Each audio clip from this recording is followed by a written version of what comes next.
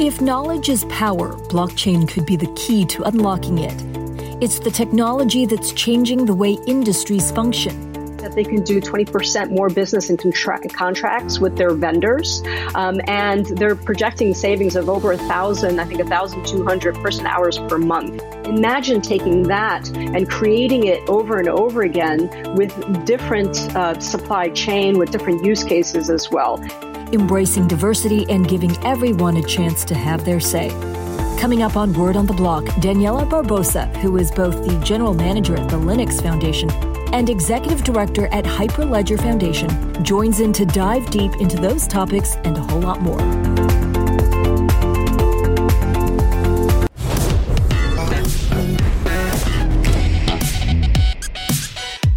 What good are cryptocurrencies, non-fungible tokens, play-to-earn games, even Web3, if they don't have enterprise capabilities? That's the thinking behind Hyperledger Foundation, one of the most important open source blockchain frameworks for business applications in the real world. But what are they building now amidst this crypto winter and widespread distrust? Welcome to Word on the Block, the series that takes a deeper dive into blockchain and all the emerging technologies that shape our world at the intersection of business, politics, and economy. It's what we cover right here in Forecast News. I'm Forecast Editor-in-Chief Angie Lau. Well, today we are in conversation with Daniela Barbosa, a woman who dons many hats. She is the general manager for Linux Foundation, focusing on blockchain, healthcare, and identity, and also serves as executive director at Hyperledger Foundation. What we're going to learn today is deeper than price moves. Today we're going to understand the crypto, blockchain, digital ledger technology from a foundational level. This is not about what's happening right now. It is a conversation of what's going to happen next. Daniela, it's great to have you on the show. It's great to be here, Angie. First, let's get everybody up to speed and have you share the origin story and perception even of Hyperledger from the very beginning. Hyperledger Fabric, a permissioned private blockchain ledger built by IBM. It's not truly decentralized. But what's the difference here? The origin story, why is it all important? All right. Well, we'll start first with the Linux Foundation that over the last 20 years has been supporting various hundreds right now of different open source technology projects within the Linux Foundation umbrella. And the importance of that is because we truly believe that open source and building these projects that become fundamentally core infrastructure, whether it's the Linux kernel or something like Hyperledger, in how the next generation of financial services, of healthcare services, of all different types of enterprise use cases are used. And really creating an environment where communities can come together, big companies, small companies, governments, individuals, and work on the code together is really important, we believe, for building these foundational technologies. The Hyperledger Foundation since 2016 has been focused very specifically on enterprise blockchain. And even the term enterprise blockchain has changed very much since 2016, as you know, Angie. And I think a lot of it has to do with the community that we've been building and really the maturation of the tech itself, of distributed ledgers, of things like digital identity, of obviously, tokenomics and tokenization of assets, whether it's NFTs or even IP. There's some great use cases around that. So we're very excited to be here today to talk to you and your audience about that, because we really believe that by doing things in the open, with open collaboration and, more importantly, open governance over the code, we really can achieve a lot of the needs that our future requires. I do think it is important for the audience to understand the dynamics of how it was started in the first place, because I think it reflects an awareness of what needed to happen, and then the world caught up. And it also goes back to your co-role at Linux Foundation, where, this predates all of the things that we're seeing in blockchain, at least in its current capacity, from a more holistic level. And how are those two combined? So if you think about how the market has matured, one of the key things that we've always said is there's never going to be one blockchain to rule them all, right? That's number one. And number two, it is a network of networks. It's really important to start thinking about how these networks, whether it's public networks or permission but networks are going to interact with one another, where the requirements around interoperability become more important as, once again, these networks become critical to infrastructure.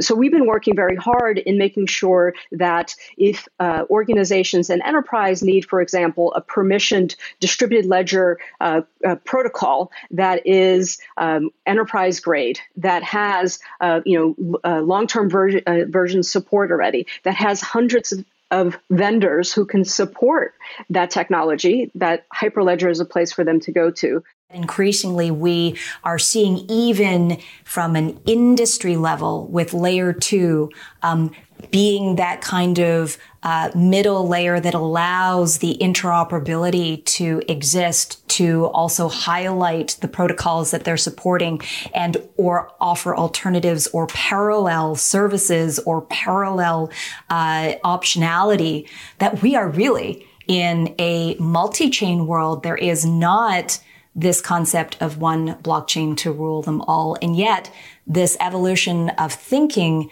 has really been accelerated these past couple of years, even since, to your point, December 2015, when Hyperledger Fabric was first launched, and that criticism that, well, how transparent can you be if you're not decentralized? Mm-hmm. Right.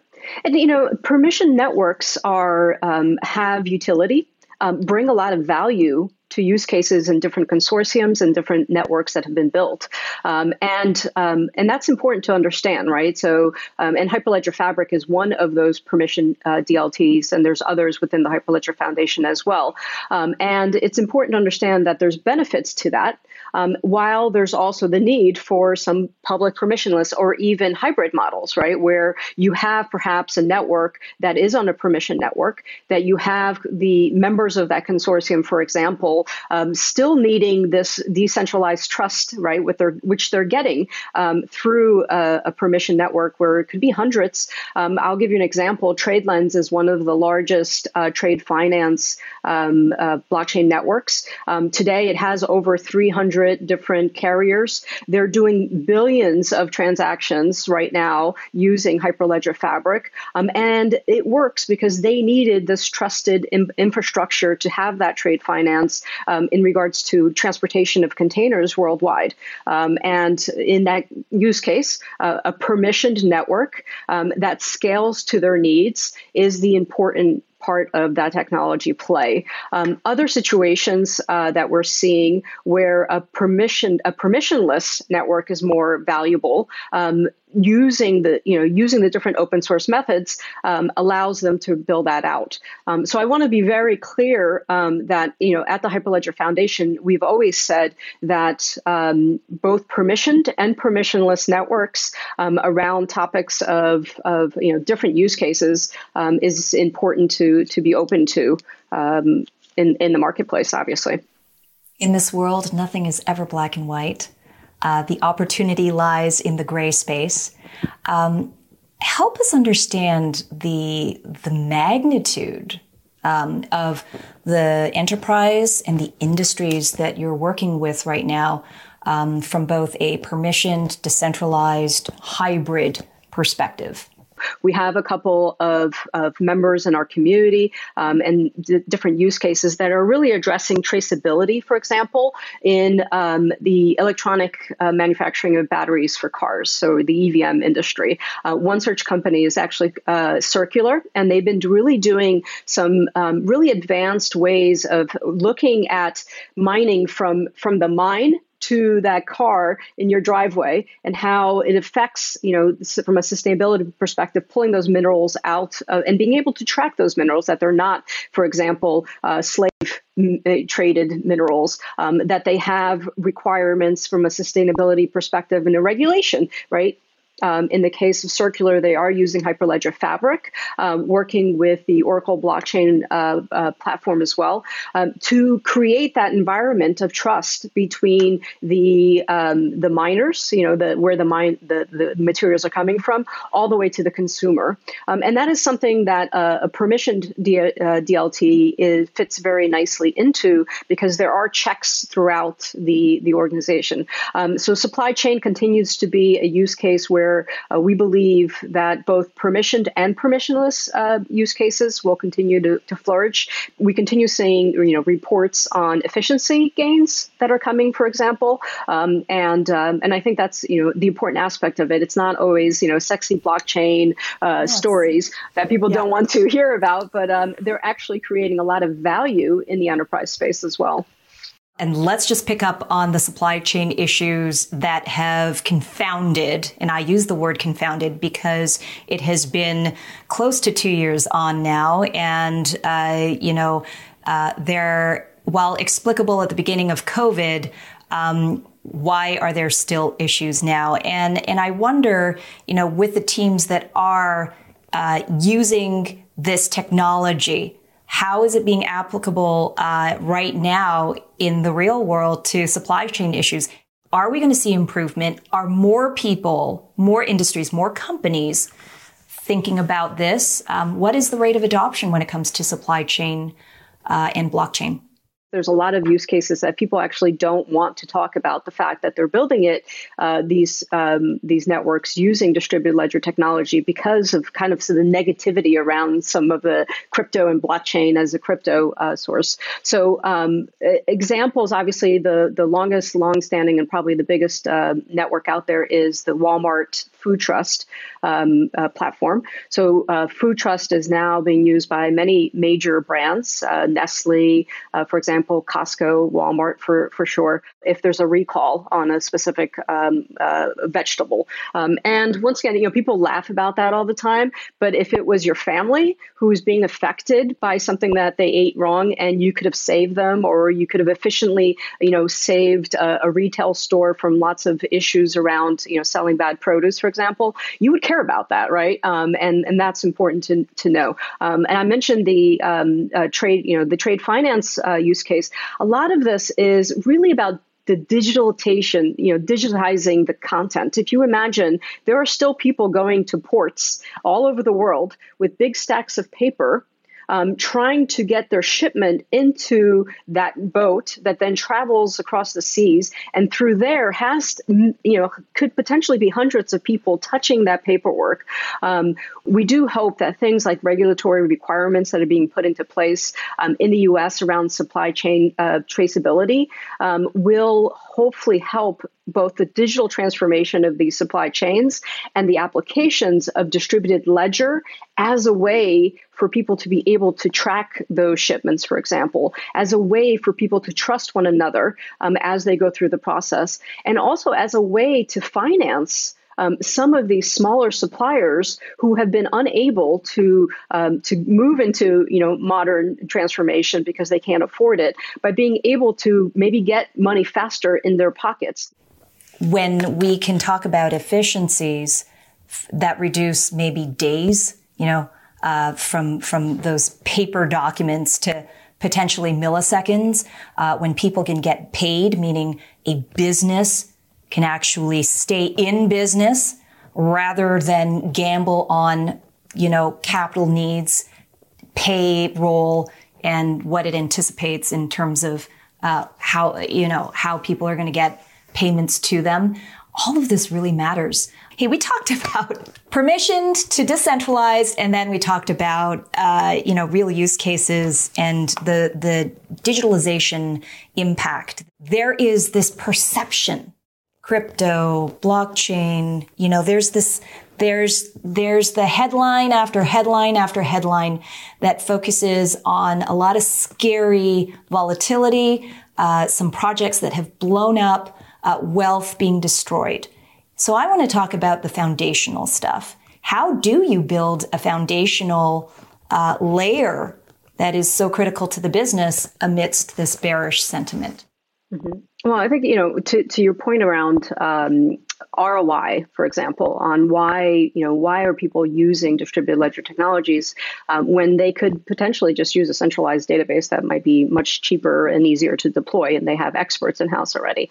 But I'll give you an example of a large Japanese company, Hitachi, who have been active contributors to our code bases. They're actually made up of 173 companies within the Hitachi brand, and they do business in over 100 countries with close close to 400,000 employees worldwide, right? Now, that is a large business. And what they've seen is by applying blockchain specifically for a paperless procurement solution in-house, they've actually seen a 20% increase in contract cases being managed by one division. So that means that they can do 20% more business and contracts with their vendors. And they're projecting savings of over 1,000, I think 1,200 person hours per month, which then can take that savings and apply those people to other, other valuable, high value resources as well.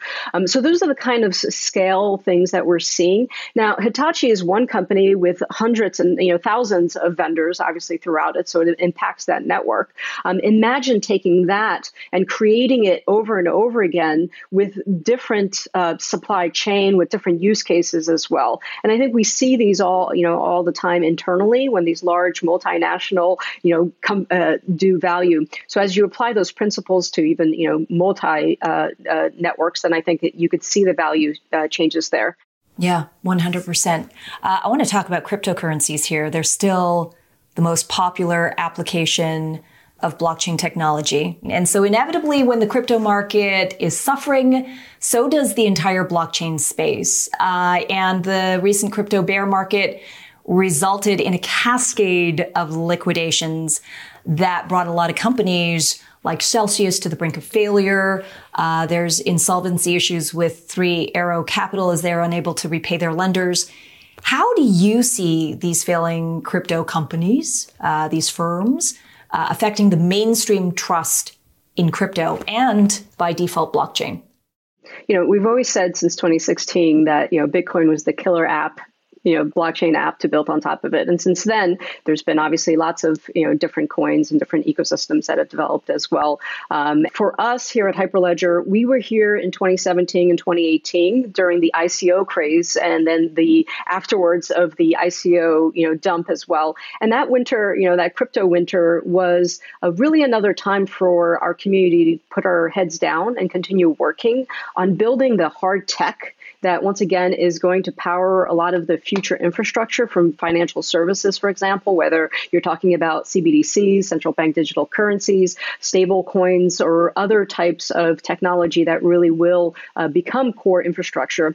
And public blockchains, Bitcoin, Ethereum, and others are doing open development, right, in the open. So they are open source. You can download the code. You can take a look at the code that are powering these networks because they understand that open source motivates higher quality code, right? Because you could open source anything, put it on GitHub and say, hey, now it's open source.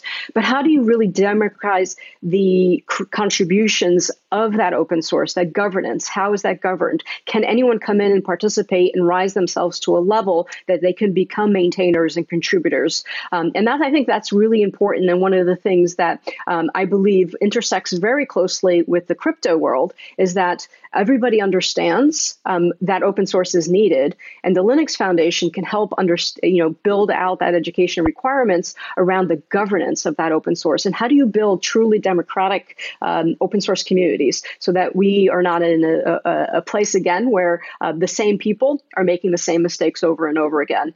So I think that's a really important aspect of our focus at the Linux Foundation and particularly at Hyperledger as well. Point of distinction and point of clarification, perhaps, is how do you define open source versus a decentralized project where actually the code is for everybody to contribute to on GitHub? You could be anybody.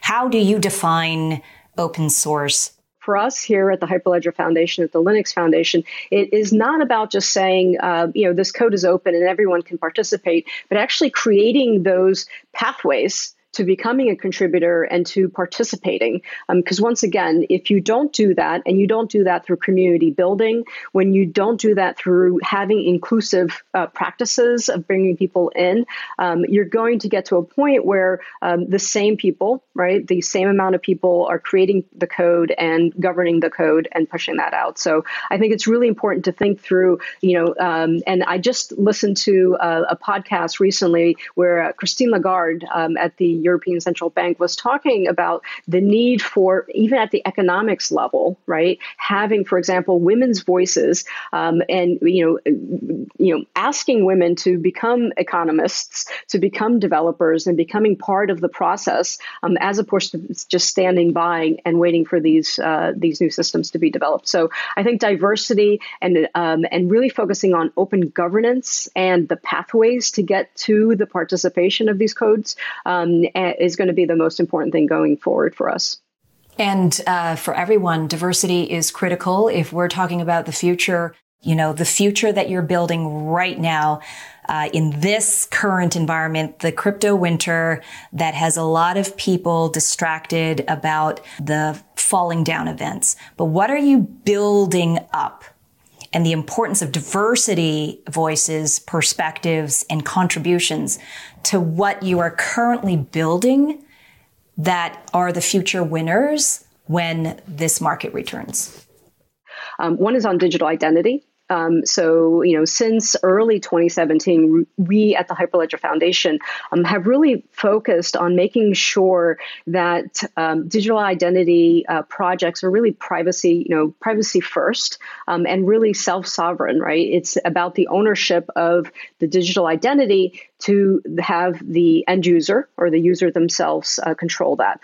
So we have many projects, Hyperledger Aries, Hyperledger Indy, and others that really are focusing on making sure that the technology is going to be able to give us that decentralized identity that I think is needed. Just like there's not going to be one blockchain to rule them all. There's going to be a lot of approaches that will get adopted. But we're seeing governments, specifically governments in Europe, for example, and in Canada, leading the way in participating and actually contributing even to these code bases. So we have code contributions from the government of Canada and from European states, where they want to make sure that these digital identity code bases continue to expand and meet the needs of their regulated requirements from a digital identity perspective. So I think that one is number one. And if you tie digital identity to money, things like central bank digital currencies or CBDCs become really important. And we've been supporting central banks since 2017. For example, the Boston Fed and the Bank of England, the Monetary Authority of Singapore, and many others have been part of the Hyperledger community in understanding open source development, once again, because that's our focus, and how to go about doing that with distributed ledger technologies. Central bank digital currencies have been adopted in experimentation as well as in production. We believe here at the Linux Foundation and Hyperledger that there's many approaches that can be taken for central bank digital currencies. We've seen experimentations, for example, the Eastern Central Bank, the Bank of France, Thailand, Nigeria. So the Bank of Nigeria have a production-based distributed ledger project that uses Hyperledger Fabric. Cambodia, one of the first CBDCs that went to public with their retail CBDC, that really is helping kind of a community that needs to have more access to their money and being able to distribute that. So we're seeing really across the country, across the world, implementations of central bank digital currencies. Another powerful thing that I think you're building out is version 1 of the Hyperledger Firefly. This is the first supernode to supercharge, if you will, the development of Web3 enterprise applications like DeFi, like Metaverse. Foundationally, what do you hope to build right now in terms of the technology architecture, and what will it support, in your view, 12, 18, 24 months from now? So Hyperledger Firefly is one of those new projects within the Hyperledger Foundation. And I think that it's really important to understand that, from a tokenization perspective, if we're talking about NFTs and different types of digital assets, that many enterprises and many use cases are going to want to build on top of that layer of distributed ledgers or blockchains. So Firefly, for example, supports multiple DLT, both public and permission. So it supports, for example, Ethereum the mainnet Ethereum. It also supports Fabric. It also supports other Quorum, for example, the Go Quorum client. So really understanding how the enterprise and use cases are. When it comes to Web3 and the metaverse, still the core point that I made before around digital identity becomes something that we want to make sure that it is addressed in many of these use cases as well. Final question. Amidst this market, who's funding these projects right now? If markets or projects that depend on token sales, that depend on a mass adoption for liquidity, who is actually funding these projects right now? And is that a concern for you? I say this all the time. You could build the most beautiful code in the open. If you don't have use cases and a commercialization of those use cases, someone that can support enterprises in deploying them, you're not going to have a successful project and a successful technology. So for us, it's really important to make sure that our members in our community that fund the development and the work that happens and the community building that happens in Hyperledger Foundation are a nice mix of, once again, the public sector. So you want to have that advocacy from the public sector within the community, but also, large and mid-size companies and system integrators, for example. So we just announced Infosys as one of our newest members in the Hyperledger Foundation. They've been supporting Hyperledger use cases for many years, but they understand the value of contributing as a member and contributing to the funds that fund the open source development of these code bases as well. So really, end user companies as well. So Walmart, for example, and FedEx, who want to have a voice of leadership, funding the development of code bases here at Hyperledger, I think is really important as well. It's not just paying membership fees for a foundation, but actually putting employees to help develop and contribute and grow the ecosystem there. Every voice matters, and I thoroughly enjoyed you sharing your open source thinking with us at Forecast, and our audience absolutely shows the importance foundationally of what's being built right now. And thanks for letting us peek under the hood a little bit. Danielle, it was a pleasure. Pleasure is all mine. Thank you so much.